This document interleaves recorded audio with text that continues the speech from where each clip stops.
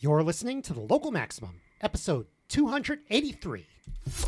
Time to expand your perspective. Welcome to The Local Maximum. Now, here's your host, Max Sklar. Welcome, everyone. Welcome. You have reached another Local Maximum. Today, of course, I'm not only joined by Aaron, but I'm actually live at Aaron's house. How you doing, Aaron? I'm doing well. We're recording about our usual time of the evening. Right. But it feels like it's late at night because we're out on your porch here in Massachusetts. And not only that, but I don't know if you guys can hear it, but do you hear all those like sounds of, what are these, crickets or frogs? Or I think it's the amphibians of the night. Ooh. Well, I mean, that's a song that was cut from Phantom of the Opera. Yeah, it's a little bit, I don't know if it's creepy out here, but it definitely feels like it's the dead of night. And this is fun. We've got some beverage out, and we're talking on your porch. So we're taking a chapter out of Rob Bernstein's playbook. It is not quite summer yet, but I think this is close enough to consider part of your summer porch tour. Oh, well, I'm not doing a summer porch tour, but if you do one more porch, that counts as a tour. All right. So today we're going to talk a little more political. Now, don't worry, I'm not going to go off on Biden and Trump and all that. But no indictment talk here. No. Catch me in person. You can get me to go off on that. But there's so many people talking about that. And if you're a junkie for that stuff, you've got it. So I want to talk about the big questions, the stuff that's going to echo throughout the decades and the centuries. So I'm talking about. I decided to get up one day and change the Constitution. How's that sound? I mean, if it ain't broke, don't fix it. What do you think is wrong with the way our country is being run? Well, I was reading some articles about the 17th Amendment. So as you may know, the Constitution has been amended, I think, 27 times. So those are changes to the Constitution, right? And I actually think that includes the original Bill of Rights, the first 10. Yeah, the Bill of Rights is the first 10. Because those were all done in one go, right? Pretty much, yeah. I mean, I don't know if they were literally one go, but they were within like a year or so. And I actually think most of these amendments were pretty good. Surprisingly, some people will disagree with me. I'm sure some people in PorcFest, for example, take very it's not what's called contrarian views on these things. Contrarian, libertarian? Yeah, sure. Heaven forbid. No, but so I actually think most of them are good. I think the first 10, right, are the Bill of Rights. Then you got two that were kind of came in the decades after that were like, man, we kind of screwed up the election of the president and the vice president. How they're like this is stuff that came out of the the 1804 election fiasco. I don't know what the other ones. You had a couple of ones like that. Then you had three that came out of the Civil War, which were like equal protection under the law. Voting rights shouldn't be based on your race and end of slavery, of course, like that. And then you got these three in the progressive era, and those I consider the only three bad ones. And the ones that came after that were actually either kind of neutral or they were fine or good. So those three were, and they all came, I think, around 1913, somewhere thereabouts. Okay. And so it was. So this was first wave progressives, not FDR progressives. No, I don't think there were any amendments to the Constitution during that time. They changed the government through other means. Yeah. So those three, because they already got their progressive amendments. So this was all, was it Wilson's administration? I don't think it was, and I mean, I'd love to blame Woodrow Wilson, but I don't think, an amendment takes large portions of the population to agree, and it's really, it can't be done just by a president. So, and it comes from Congress initially. So it's really the times. It was the progressive era where everybody held these ideas. So, I mean, yes, I consider Woodrow Wilson to be, he's a poster child of the era, but it's not like he was the one-man band. Right. And in some ways, he was like the worst president of the modern era in terms of like his policies that I dislike. There are many things that he did that make him easy to cancel, shall we say? Well, Yeah. But also like not worst in terms of like the most incompetent or something like that. Anyway, although after you had that stroke, maybe there's a discussion to be had there about what is it? Is it Hanlon's razor? About, Hamlin. Never attribute to malice that which could be explained with stupidity. Do you want a well-meaning incompetent leader, or do you want a malicious skillful leader? Right. Well, they can each do damage in their own way, but that's not what we're here to talk about. We're here to talk about ways to blunt those risks. Right. But interestingly, a lot of people ask the question: are they stupid? Are they evil? I actually think it's like it's a certain way of thinking that's promulgated that leads to bad results. So that's almost like a neither answer that I have. And that's sort of the sign of times. Okay, so those three amendments that caused so much trouble. The first one was the income tax. I don't think 13th? Yeah, no. 13, 14, 15 were civil wars. So you're right. 16. So it must have been 16, 16, 17, and 18 are the ones we're talking about? Yeah. So 16 was the income tax, which was passed because they were like, look, it's going to be 5% tops, okay, guys? And like that, and you're not going to pay it unless you're like a millionaire. It's like my favorite tax tidbit is there was some tax that was passed to pay for the Spanish-American War. Yeah. And are we still paying it? No. They finally paid off all the bonds in like, I don't know, the 1990s or something ridiculous. And I don't have it in front of me, so I'm probably messing it up. But it was something that the intention was, it'll be a couple of years, we'll pay for it, and then it'll be taken off the books. And no, it was decades, the better part of a century for sure. Yeah, that is a century because that's 1900 to 1990. That would be 90 years. They can live a lot longer than the human lifespan average. So the first one's the income tax. Can do something about that, but decided not to. That's not my thing to do tax policy right now. The second one is the 17th Amendment, and that is the one that said, and that's the one we're going to talk about today.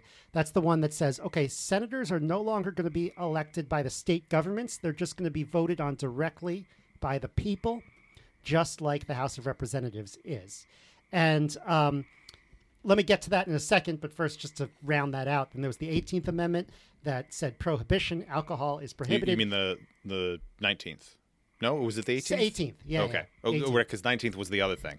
19th granted women the right to vote, which I'm sure there are people who are against that. I'm okay with the 19th, 20th, all the rest of them. Yeah, I mean, the great thing about the Prohibition Amendment, you said was the 18th? Yeah. Is that we're breaking I believe it right now. That's the only one that has been repealed. Mm-hmm. Yeah. So it counteracts what I said a moment ago about it being a one-way ratchet. It is not just theoretically, but in practice possible to undo what has been done through the amendment process. Right. So there are three bad ones, and we've already slayed one out of the three. So two more to go, right? We're going for a meatloaf here. Right. So the 17th Amendment is really interesting because I was presented to this amendment in like high school as this was like an improvement to our democracy. And this meant that, okay, now the people have more control over who gets elected. Not only can they elect the House of Representatives, but they could also get to elect their senator. So that made the country more democratic. And I think that's kind of the talk about it today. And in fact, I looked up that certainly seems to align with, and I'm sure you'll get to this later, but the discussion about popular vote versus electoral college, that was a shift closer to representing the popular will of the people. Sure. Is popular of the people, is that redundant? Sure. The popular vote. Yeah.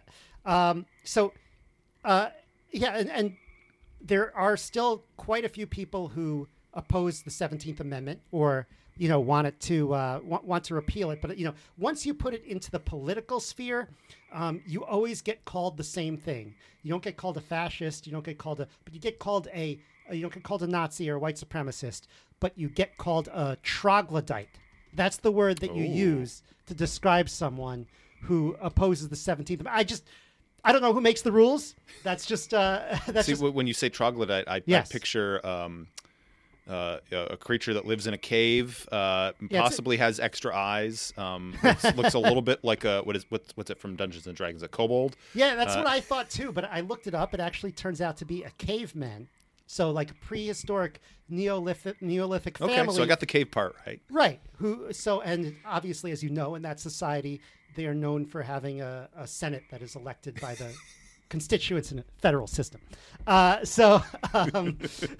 no, look,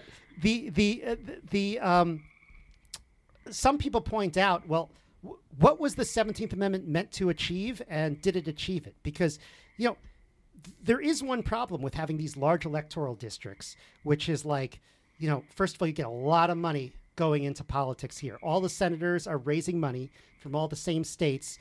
There's a very high barrier to entry to being a Senate candidate who actually has a chance to win, which essentially means you're either one of the two main parties or you're some kind of independent from a small state, maybe, but that rarely happens. It's like a billionaire independent could probably do it, pull it off. I mean, or there are some independents in the Senate now, but like Kirsten Sinema elected by Democrats, so it doesn't really count. And I would say that for the most part, you don't become rich and then become a senator. You become a senator and then become rich. Well, that's a problem too.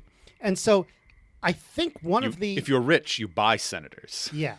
Well, this is a little bit of a kind of a conspiracy theory behind the 17th Amendment, was that lobbyists were having a hard time like bribing the Senate. So they said, well, the state senates, they're corrupt. They're making these corrupt bargains, or the state legislatures are making these corrupt bargains to choose their senators, which I agree with is probably true, or certainly was true. And so we need to make it more fair so that now that the people elect the senators, but then, of course, the special interests loop in and say, hey, we could help you out with your campaigns, so why don't you listen to us when we show up at the lobby of the Senate door and tell you what legislation you should pass. So that really is a big problem. And also, the purpose of bicameralism, well, I think there are two, and so, oftentimes people who are against the 17th Amendment kind of couch it in a certain way that I think I sort of disagree with, or maybe I'm taking a different approach, because they often say, like, look, the founders were totally right. They were infallible. Now, they don't usually say that, but they kind of act like, look, we totally got it right the first time, and then these progressives sort of mucked it up and kind of screwed up our system of government, and now we no longer have federalism in the sense of, federalism is you're supposed to balance the role of the states versus the role of the federal government, and we've gotten too top heavy as a result of this amendment. Yeah, I mean, the counter argument would be that by moving to direct elections, that it's not that the power is being given up to the federal government; it's that the state government is being given a smaller role in intervening between the electorate and the federal government. Right, exactly. Your mileage may vary. Yeah.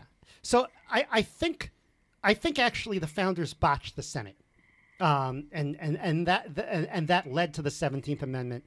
Now, yes, it led to the 17th Amendment 120 years later. It's hard to blame someone for writing a constitution that gets subverted in 120 years.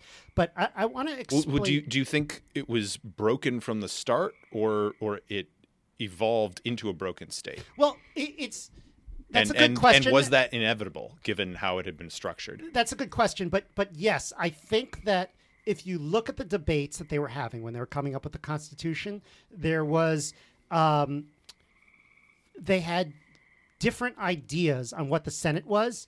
And so it's like if you're doing a project and you're like, well, half the people think that the project's goal is X and the other half think the project's goal is Y, you're going to get this kind of Frankensteinish response that maybe might not do X or Y very well.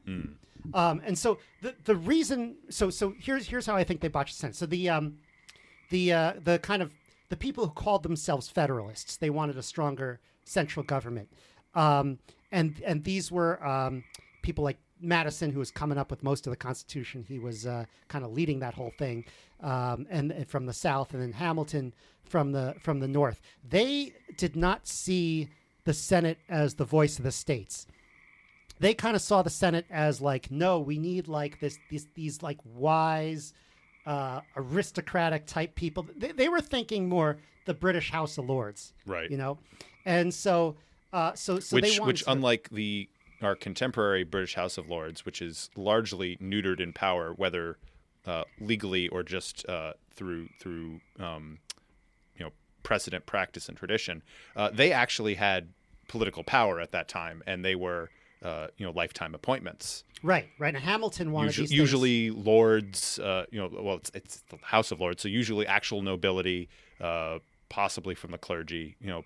People of old blood and traditional stock in the United Kingdom. Right. And so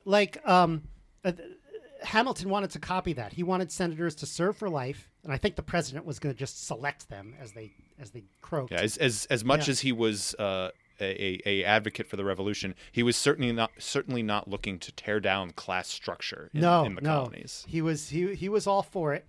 And I've spoken about him on the show, like brilliant guy, but that's where he stood. And actually there were some anti-federalists who were kind of against this approach to the Constitution. And there was even a quote by one, like, no, like, I'm the real Federalist. You guys are nationalists kind of thing. Well, I was going to say, did they call themselves that? Were they, yes. They bore the label anti-federalist? Because I know in many political hot topics, what you call yourself and what your opponents call you do not necessarily align. Right. Well, it almost sounds to me like, as I'm kind of feeling like, no, I'm the liberal. I'm a liberal.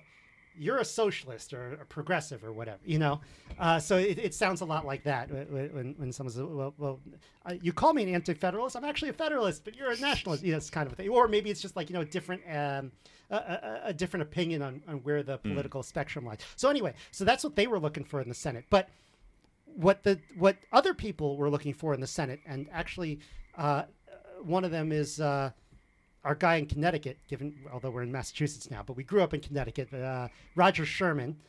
He wanted Was he also one of the authors of the Declaration on that 5-man committee? Yep. Most of my knowledge of the Declaration is derived from the musical 1776, for the record. Yeah, great musical. So and especially that one song where they sing about where like they try to get each of them to actually pen it. I'm sure it didn't happen that way, but I have been in that meeting of a committee determining who is going to actually do the work. Yeah, and is it like that? Is it through song? That's what you should do next time you find yourself in that situation. I am not well disposed to. To the musical theater approach to management, but it would make things more interesting for sure. Yeah. All right. So and this other guy from New Jersey, I don't know, who cares? New Jersey. They wanted the Senate to be the voice of the states. So they actually came up with this thing called the Connecticut Compromise, which said, okay, fine, the Senate would be apportioned as each state gets equal apportionment. The House will be apportioned by the people. Now, interestingly, a lot of kind of sort of left-wing talking points these days are like, well, we should get rid of the Senate. The Senate was made during an era of slavery. But interestingly, it was actually the people who wanted the Senate were mostly Northerners, small state type people. The Southerners loved the House of Representatives because they were getting this thing called the 3/5 Compromise, which meant that they were getting extra points for all their slaves, even though the slaves couldn't vote. So they were able to vote extra just for having slaves. And that gave them more representation in the House of Representatives. So yeah. Okay. So we get this compromise. And actually, that's why my document is called A New Compromise, because there are a lot of developments in American history called like great compromises or the compromise of this year or that year. Some of them are completely derided today. And in fact, I think we no longer say the compromise of blank year. Like there's none that occur in the 20th century. There's certainly like deals struck between politicians. A lot of 1800s, how are we going to bring new states in the Union are compromise this, those the Missouri Compromise. Was there an 1820 compromise? Yeah. That kind of thing. All of those are the same. That's the same one. Well then.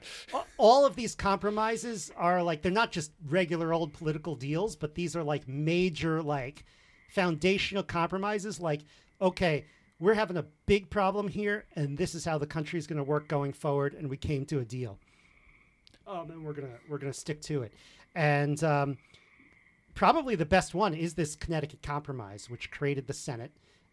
Even though I still think they've kind of botched it, but it created the Senate and created House of Representatives. The last one that has the moniker compromise is completely, it's very disliked today because it's the compromise of 1877, where the Republicans decided to allow Reconstruction to end in order to get the presidency. Yes. And so now, interestingly enough, I went to the Museum of the African American Museum. It's unpopular, but consider the alternative. The alternative could have been another civil war. But it's interesting because I went to the Museum of African American Museum in D.C.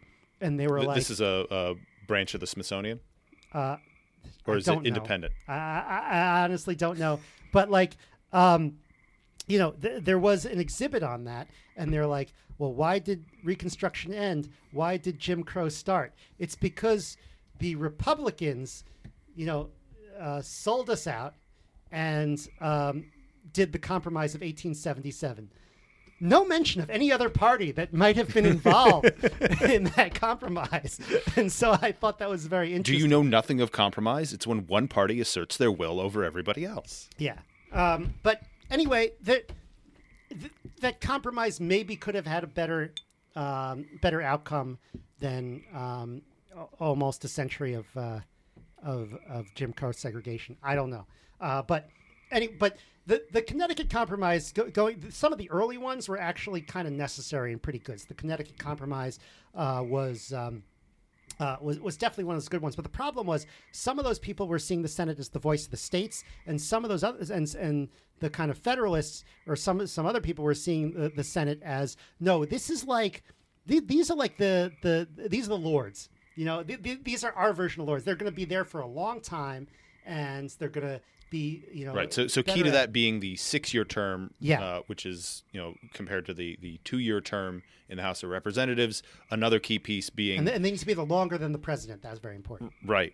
Which there are many countries that, European countries tend to have a different approach to how they elect or appoint their chief executive. But those that do have presidents tend to have longer terms of office than we do in the U.S. I think French president is it like 6 or 7 years or something? It used to be 7, now it's 5. Oh, they've downgraded it. Yeah, but it's not uncommon for it to be longer than the 4-year term that we are so used to here. But parliaments in UK last a long time. They last up to 5 years.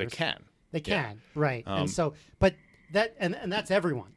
So the other thing I was getting to with the Senate, which differentiates it significantly from the House, is while it has a longer term, it does not all turn over at once. So every year, every House seat is up for every election cycle, every 2 years, every seat in the House is up for election. Right. Let's ignore for a moment the advantage of incumbency. Everybody stays. Right? But in the Senate, every 2 years, a third of the Senate is up for re-election, and so even if every Senate seat up for election resulted in a change of the office holder or even a change in party, it would not necessarily swing the composition of that body as dramatically as it could potentially in the House. Right. And so there's the kind of this continuity. So I shouldn't say steady hand on the tiller for national stability. So maybe that's a good thing to have. And so that's why I think, okay, the problem is, though, what's the point of the Senate? If the point of the Senate is to represent the states, then the states need to have more control over their senator. They can't be like, okay, we have this really important process because we are handing over this seat, the keys to the kingdom, for 6 years. And once we hand it over, we are powerless pretty much to do anything about it. And so that sort of limits the state ability. In fact, it says in the Constitution that the senators can only be paid by the federal government, not the states they come from. And the reason was that, Madison was like, well, if the states are paying the senators, then they could just stop payments. Yeah, because presumably in the times of the Articles of Confederation, I'm guessing they had experience with that, where the state government or state legislature was not happy with how their representatives were behaving, and they just said, "Well, we're not going to pay you until you shape up and do what we're asking you to." Yeah. So I think that this kind of tension between these two purposes of the Senate is what ultimately led to the 17th Amendment and also led to kind of the problems that you saw at the end of the 20th century, where there were like deadlocks over, who's going to be the next senator. And there were also, cases of kind of fraud and abuse or kind of corruption in terms of choosing the senator. You're not going to have. Are we talking like Rod Blagojevich level corruption? Yeah. Okay. So he's pretty much trying on to par sell with the that. Senate seat. It's not very valuable to sell a Senate seat that can be revoked at any time. But if you sell a Senate seat that, it has an entire term left, it wasn't the full term of Obama's term, but it was, some of it, then all of a sudden that becomes very valuable. And so I think that caused the problem in the late 19th century that led to the 17th Amendment. And I also wonder if we could find problems that it caused earlier in the Republic. I bet we can. I just, I'm not a historian. I haven't looked yet, but I'm guessing we can. That's just my hunch. Yeah, and in a sense, part of Hamilton's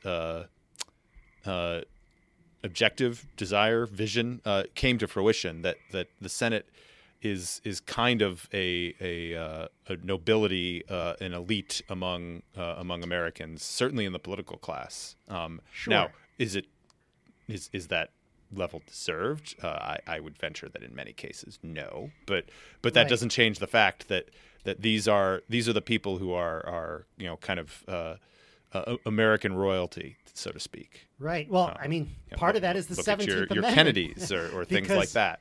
And how many people have used the Senate as a jumping off point to a presidential campaign? A few people.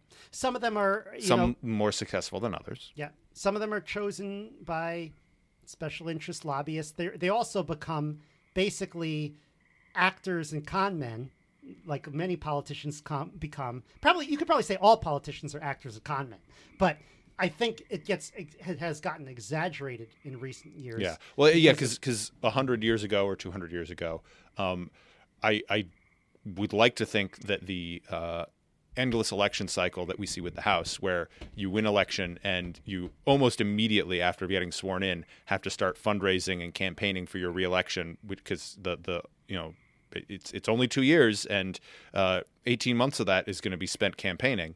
I would hope that in the 1800s that was not the case, but it certainly has become so. The Senate is free from that, which on the one hand means that they're not always fundraising, that they're able to focus on the business of actually governing. Right. On the other hand, it means that they've got probably a pretty solid 4 years where they can do maybe not whatever they want, but they can take relatively consequence-free actions without having to worry about the impact on their chances of reelection. And some of them do. And then they could probably even turn it around in the last 2 years. Get some bills up on the docket that look good to campaign on, even if they'd been pushing in an opposite direction or stuck in neutral for the first 4 years of their term. Right. Okay. So do you want them to be more beholden to the electorate, or have the freedom to take the action that they feel is best without being a knee-jerk, follow the polls automaton? Right. So exactly. So that's question one that I want to answer. And then question two that I want to answer is, you're never going to get, like, Republicans, conservatives think that they're going to have an edge if we repeal the 17th Amendment. Now, I think that might possibly be true, but certainly not. Well, at face value, it's true in that Republicans control or have if not outright control majorities in more states than Democrats currently. Exactly. Now, would this change the game on the ground? A ripple effect where that would no longer be the case, because this has all of a sudden become much more relevant, and how people and before participate the 17th in their Amendment, state elections changes. Maybe before the 17th Amendment, people used to vote for their state representatives based on the Senate campaign. So that could happen again. So if we just repealed the 17th Amendment, which is not necessarily. When you say people would vote for their state representatives based on the Senate campaign, what? Yeah. What form would that take? Are we talking about like ticket splitting? No, it might be like, I'm voting for the Democrat for my state rep because I want a Democrat senator. Oh, I see. They're representative to the state house. Yeah. In order to influence who gets sent to Congress. Those are major parts of the campaign. This is the confusing piece because most states have senators and representatives, and then at the federal level we have, or in D.C. we have senators and representatives, and it's not always clear which level you're talking about. Without I have lots of thoughts on the state governments too, but we don't have to get into that. That's 50 problems to be solved one at a time. To finish, my last point is, I also want to come up with a proposal that, like, it's actually a compromise, not just like, oh, we're repealing the 17th Amendment and half the country is against it, but something that like everybody gets something out of it, both the right and the left, and these states, that states, and as tempting as it is to say elections have consequences, I win, you lose, suck it. There's when it comes to the constitutional amendment process, whether through a single amendment or a convention of the states, that doesn't fly. Right. You need to get buy-in from either from the Congress or from the convention, and then you need to get buy-in from, what is it, 2/3 of the states, 3/5? Yeah. So a simple majority isn't going to let you push your will through there. Exactly. So that's the problem that I seek to solve, and that's what this proposal is. Okay. So enough of laying the groundwork. All right. What's the silver bullet? All right, so that was a little taste, a little introduction to the proposal that I'm putting out there. And as some of you know, I'm going to be attending PorcFest, which is actually a libertarian conference in New Hampshire, later this week. And so I just wanted to, if you want to hear more about this, wait until next week where we're going to get to part 2 of this discussion. But I want to play a little bit of it now when Aaron talks about the plan for PorcFest, because otherwise that goes out of date. So here you go. Exactly. Now, if people run into you at PorcFest, will you have paper copies of this available, or they just have to give you the secret handshake and you can send them a link? That's a good question. I don't know. Well, what should I do? Put Max on the spot. If you see him at PorcFest, ask him. You say, I want to see the Great Compromise document. What can you do for me? Okay. I'm ready to compromise. All right. Great. It sounds good. Maybe I will bring paper documents. I offer you a link, and in exchange, I receive your unfiltered feedback. There's a lot of people at PorcFest who are very anti-Constitution. So yeah, we were talking earlier about some of the events on the schedule. One of which I think is. Was it why the Constitution is terrible or failed or something along those lines? Debate about it, like the U.S. Constitution sucks. So that's right. But we'll see what the terms of the debates are. Also argued by the same person I debated against, earlier. So we'll see what's going on there. I'm beginning to be concerned by not only I guess it's aligned with his previous position that if monarchy is superior, then you would be opposed to the Constitution. Yes, yeah, but it's also weird because Alu wants to secede from the United States, but then it's like, okay, I want to secede, but I also want a monarch. That's kind of weird. Well, it would be difficult to do that without seceding. That's true. I mean, unless you're creating a monarch at the top of the federal government. I don't think he really proposes like the Kingdom of New Hampshire or anything like that, but. I guess maybe we'll find out. All right. Once again, looking forward to getting out part 2. And also, if you want to get your hands on this document, join our locals, maximum.locals.com, or you could just email me. But do me a favor, get me some good feedback if I give you access to this Google Doc. All right. Have a great week, everyone. That's the show. To support the Local Maximum, sign up for exclusive content and our online community at maximum.locals.com. The Local Maximum is available wherever podcasts are found. If you want to keep up, remember to subscribe on your podcast app. Also, check out the website with show notes and additional materials at localmaxradio.com. If you want to contact me, the host, send an email to localmaxradio@gmail.com. Have a great week. Feel the power.